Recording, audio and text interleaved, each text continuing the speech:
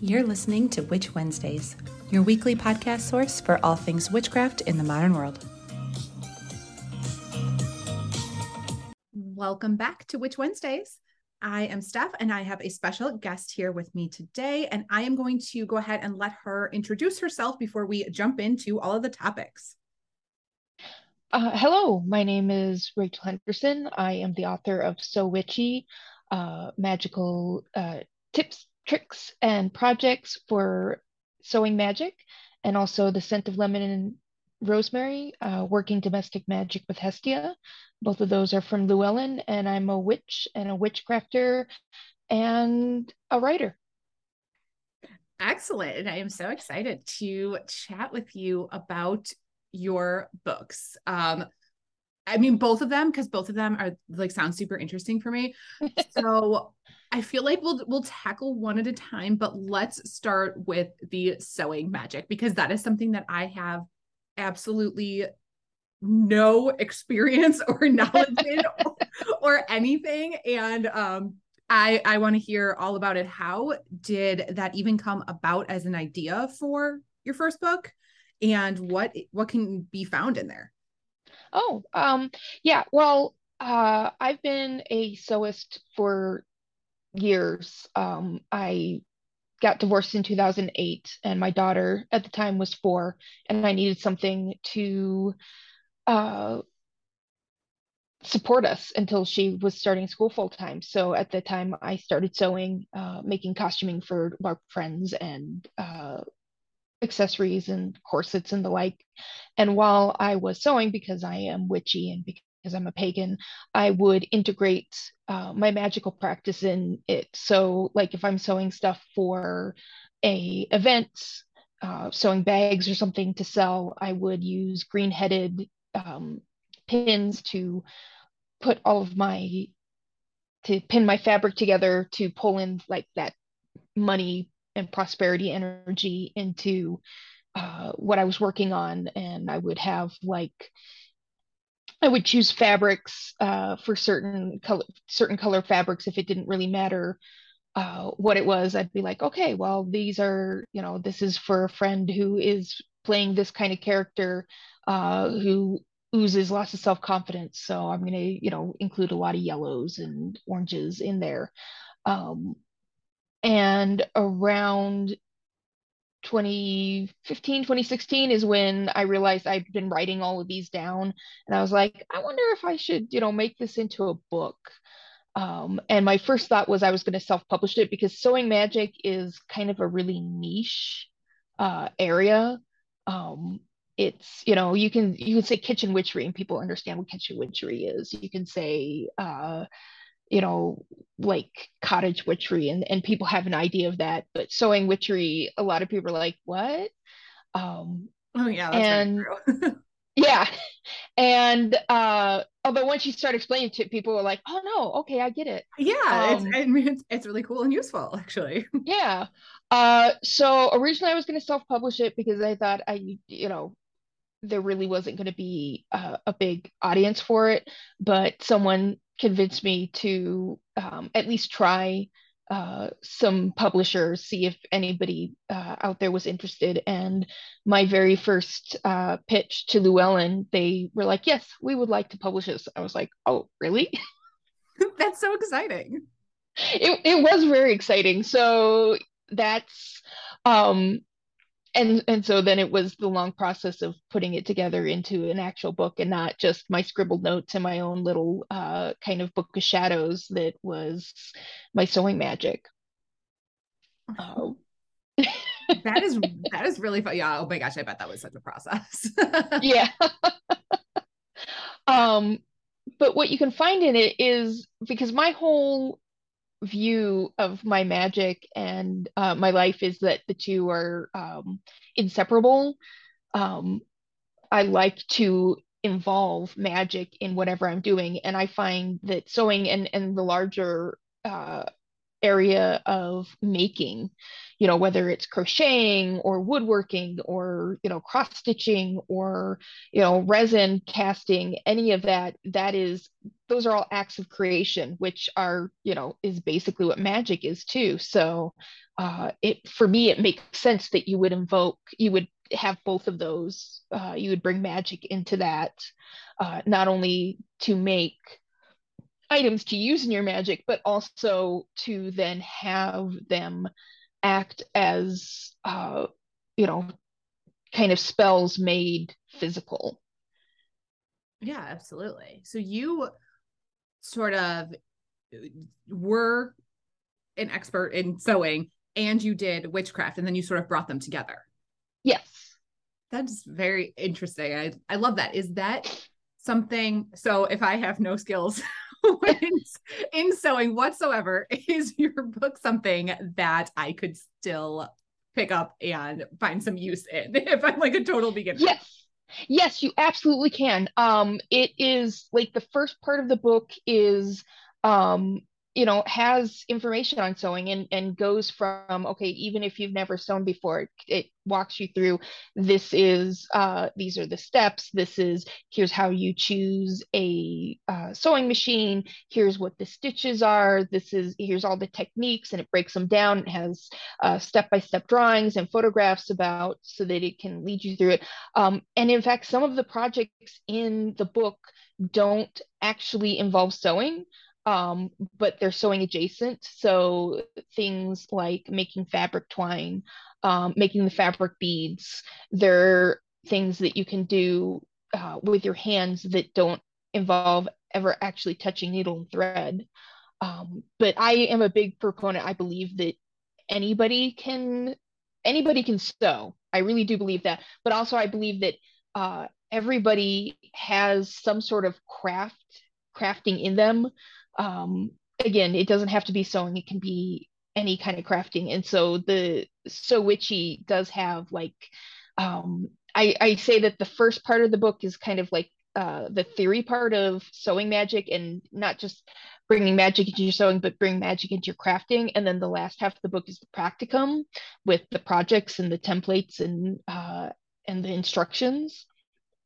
So even if you aren't into sewing or you're a newbie to sewing, and you just want to learn, it's going to have stuff in there for you to help, so you don't feel like, oh, this is all expert stuff and I'm just a beginner and I why would I even give this a try.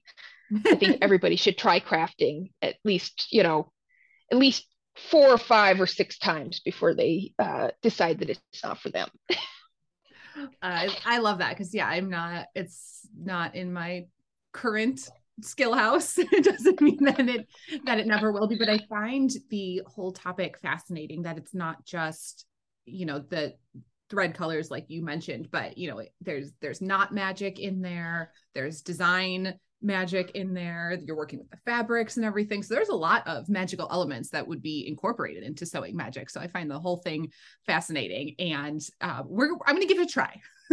Okay, awesome. No, I think everybody should at least give it a try once, because again, I think like I can't crochet or knit. I think that I honestly, I have a lot of friends who crochet and knit, and I'm just like, that is magic and that is tough, and I couldn't do that.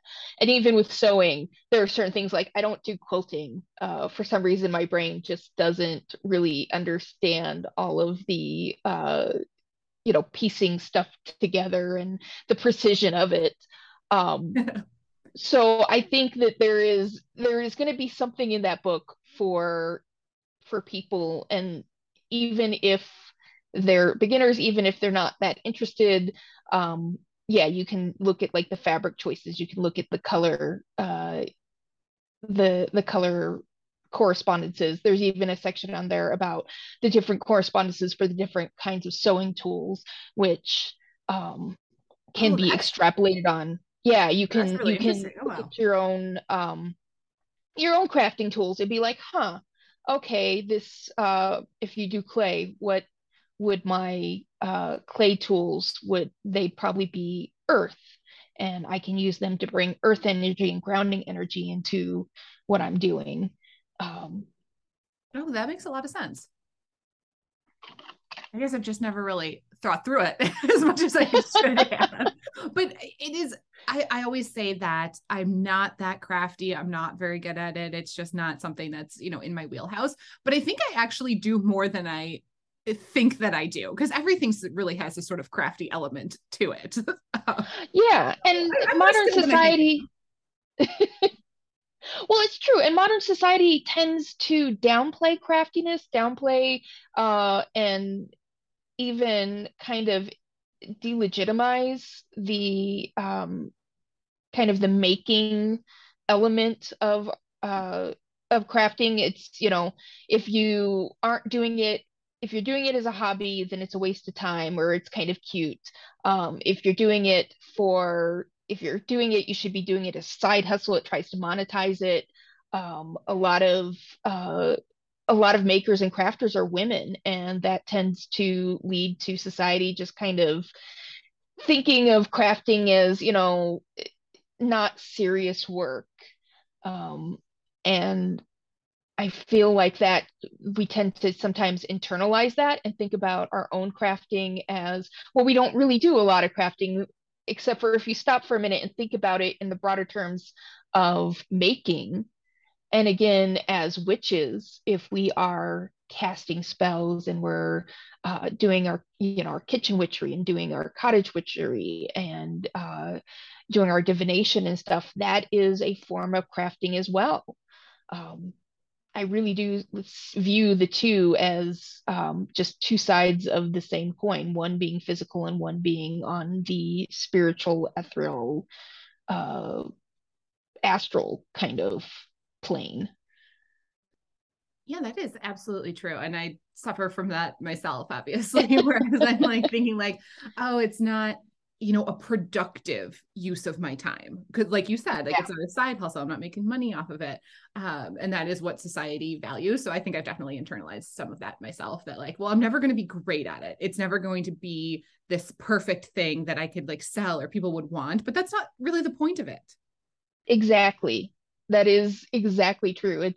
That's the other reason why I like kind of this referencing it in term of magic, because um there is we tend to have this like Instagram and TikTok and a lot of YouTube.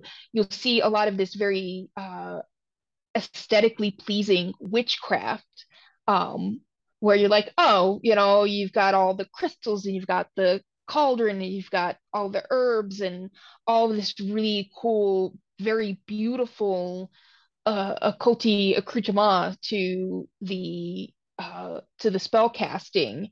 And some days you don't have that. Some days you're in your PJs and your slippers and you've got to get up and get going that morning, so you need to throw some spell work into your coffee. um, and it's not going to look like it looks like on Instagram. And the same with crafting, that it's not, it may not look like something that you can sell, but it's not the end product so much as the process. Excellent point. I'm guilty of it myself. Something that Oh, for maybe I'll years, make that a like a 2023 goal to stop thinking that way. it's really hard. Like I spent years uh making stuff to sell. So in that aspect, yeah, you want to have something that looks really good that people will want to pick up and buy. But on the other hand, and so it took a lot of, for years I couldn't make something just for fun or for me, because if the end goal wasn't something to sell to support my family, then why bother? And that will suck a lot of the joy out of doing things. And Yes. I feel like the same for magic, where if you're focused so much on uh, the outcome, which, it's all about attention. So, but if you're spending all your time just caught up in what the outcome is, you're just going through the motions. You aren't feeling it. You aren't fully present. Yes, very, very true. Which, speaking of like being fully present and doing things that are for yourself and not necessarily like the outside world or something to sell, that is something, really covered in your second book. So your first was, sewing, but then the second, which I love the name, The Scent of Lemon and Rosemary, is just like the perfect title for a witchcraft book. But that is a lot of hearth home magic in general, which is something that is just for you that nobody's ever going to see. Yes. I mean, other than if your family is involved or people that you live with know about it. But yeah, it's all about feeling safe in your own space. That your home should be a safe place. And, oftentimes, especially, with when the at the height of the pandemic, it sometimes wasn't. Yes. Is that what inspired you to write that book? It's really funny. I started writing the book in January of 2020, and I was super excited to write it because I was like, um, I'm in the house. I had before that, my family and I had suffered a bout of homelessness, so we were now once again in a house. We were secure. My kids are going to school. My husband's got his work outside of the home. We were sharing the house with a couple of housemates. They had their work. I was like, I'm gonna be in this house where I have 8 hours a day that I can write, and I'll be by myself. It'll just be me and the cats, and this is gonna be great. And then March hit, and everybody came home. So I had like 2 months to start writing this thing, and then everybody came home, and it was 4 adults and 2 kids and remote learning and remote work, and all your plans went to hell. they really did. Like, it became, because my purpose before was, right, this little it's been described as a witchy home economics book. So Oh, that yeah, it is was going such to a be. good description. I love that. I love it so much. The person who came up with that, I was like, that is amazing. I'm always going to use that. Yes. And that's what it was meant to be. And then over the course of this, yeah, those themes of safety and making your home a place where you can thrive and feel comfortable just kind of wove themselves into the book as I was writing it. Oh, I love that. Then yeah, that is such a good description. So for somebody who is a beginner to hearth witchcraft, what kind of things can they find in this book? The book is broken down into the 4 main rooms of the house, and it's basically uh, goes room by room, says, okay, I assigned an element to each room, and then there are spells and tips about how to uh, make that portion to use the energies of that room uh, to cast these spells to embody the energies of it. That's the first half of the book. There's protection spells. There's spells on how on bringing love and harmony to your dinner table. There's spells on self-love, on getting better sleep. Um, so the first part is kind of like a little spell book, and then the second half is much more. That's where the home economics kind of comes in, where it's all right, here's how you take care of your house by we not only physically cleaning it, um, you know taking care of it, but also by bringing the magic into it. Because our ancestors they didn't separate that out. They didn't separate out their magic from their mundane life. Like, it was all mixed together. And I really would like to see it. Like, I try in my own life, and I would like to see more people kind of less compartmentalizing their lives, and more bringing that integration back so that it's a lot easier to live a magical life if you're bringing the magic into even the most mundane tasks, such as mopping the floor. Oh, yeah. Yeah, absolutely. I get that question a lot, especially from beginners. They're like, I just don't have time. I don't have time to do Yeah. magic.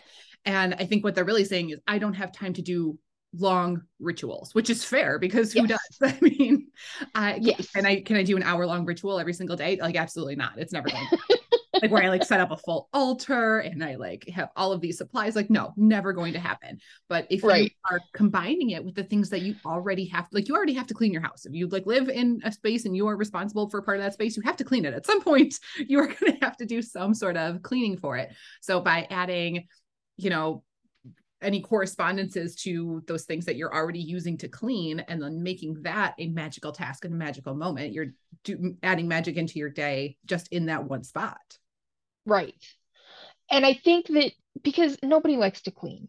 I mean, there No. may be okay, there are going to be people who do like to clean. And so, the minute you say nobody likes to clean, you're going to have people saying actually but a large majority of us do not like to clean because it's one of those things where it's like, okay, I did the dishes yesterday. You mean I have to do them again? I made my What? bed yesterday morning and now I got to make it again.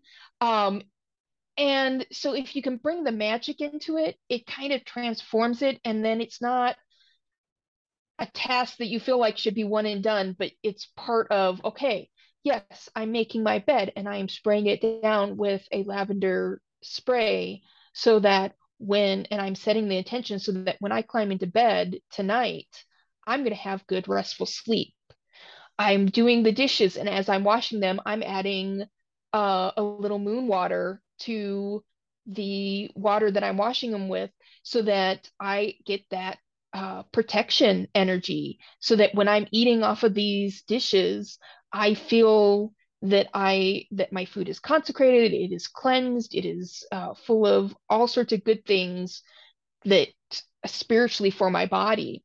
And it just kind of makes what could be a mindless task into a mindful one.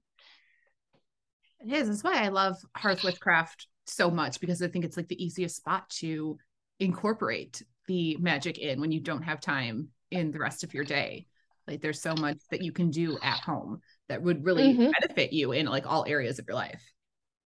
And so many of our witchcraft tools come from the domestic sphere, the cauldron and the broom and uh, you know, those sorts of those are the big two, but there's other, the antheme, which is the knife, all of, the spoon that you use to mix stuff with. All of those are come from the domestic sphere because our previous ancestors, our witchy ancestors, they might have like the one, and so it has to do double duty. You aren't going to have the time and the resources to have a special um, cauldron for mixing your potions. You're going to use the same cauldron that you make your nightly dinner in. Uh, and Absolutely. that's kind of the what I'm trying to do with the book is just have us be more aware of, yeah, we've got um, that we don't have to separate those two. We can have them together. Our broom that we use to sweep the floor with, we can sweep away those bad energies and we can sweep in prosperous energies as we're sweeping the floor. Exactly. Everything's pulling double duty.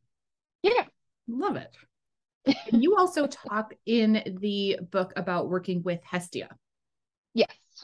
And Hestia is Greek? She is. Greek She's the goddess? Greek goddess of the hearth. Yes.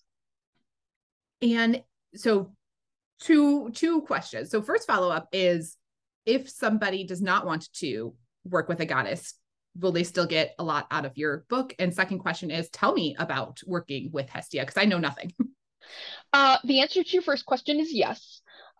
It's mostly while I do talk about Hestia and some of the spell work and ritual and stuff in the book involves her, I do specifically say in the book that if you're not interested in working with her or any deity, you know, you don't have to. The spell work is not contingent upon calling on Hestia or working with her.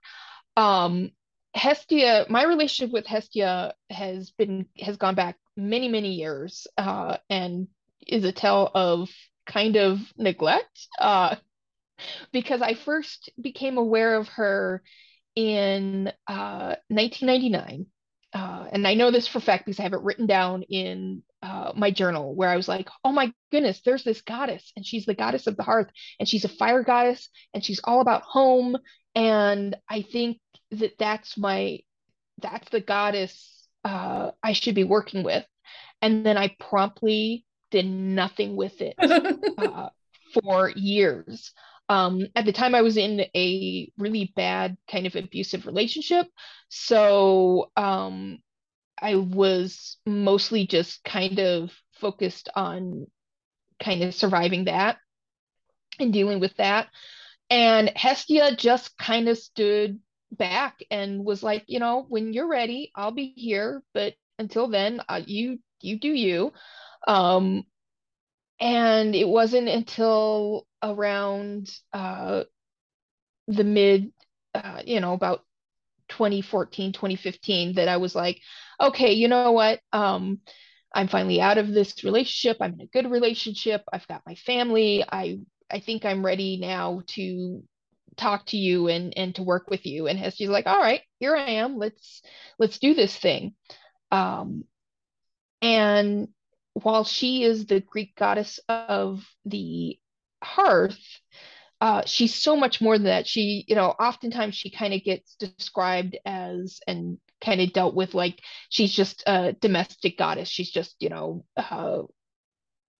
kept in the kitchen basically because of her association with the hearth. But for the ancient Greeks, she was the goddess to whom society was kind of based on. She got the first offerings. She was the one to whom Greek politicians and civil servants would pledge and make oaths to. And while she never had, and the idea was, since every fire was an altar to her, she didn't have like a big altar. She didn't have a lot of physical representations because it was the fire and the stability and the civilization that came with having a hearth that was her altar. Oh, that's so interesting. I didn't know all of these little details about Hestia. Like I know like the general like pantheons and each, god and goddess in them, but I don't know like all of these little details. But I love that like every hearth fire was her altar. That's Yeah. fun. She's a very quiet goddess, and again, for the longest time, was very much considered kind of okay. Well, you're a kitchen goddess, and so a lot of what little worship or kind of correspondences that she had would be viewed through the lens of baking and feeding people and that kind of thing. Whereas once I started actually doing research, because she basically came to me and said, "You're going to write a book about me," and that's what. And I was like, "Well, okay, sure." And she's like, "And it's not just going to be about baking." And I was like, "Okay." I put away my muffin recipes, and and once I started doing research on this, I was like, "Wow, she is pretty timely now."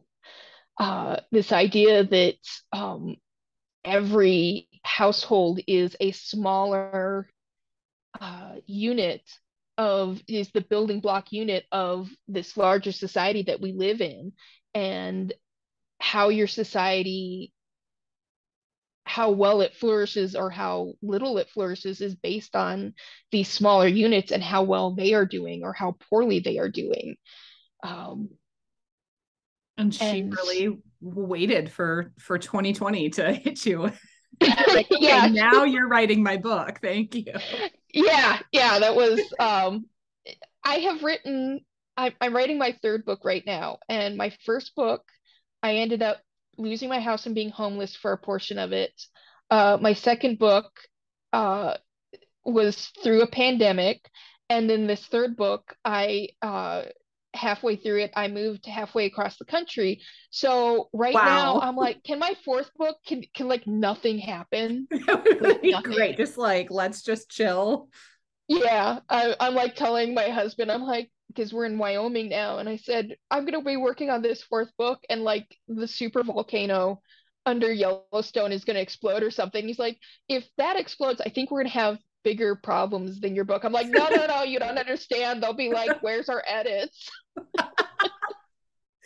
Oh my gosh. From what I know from authors, I would not be surprised you guys all think that. Oh man. Yeah, the deadline is all like The apocalypse deadline is will all be that happening, matters. and we'll be like, oh no, I still gotta finish up chapter 14. Oh, that is hilarious. Well, hopefully nothing happens during your I'm fourth book. hoping to, yeah. Well, what's your third book? I'm excited for that. My third book, it's called The Natural Homes Will of the Year.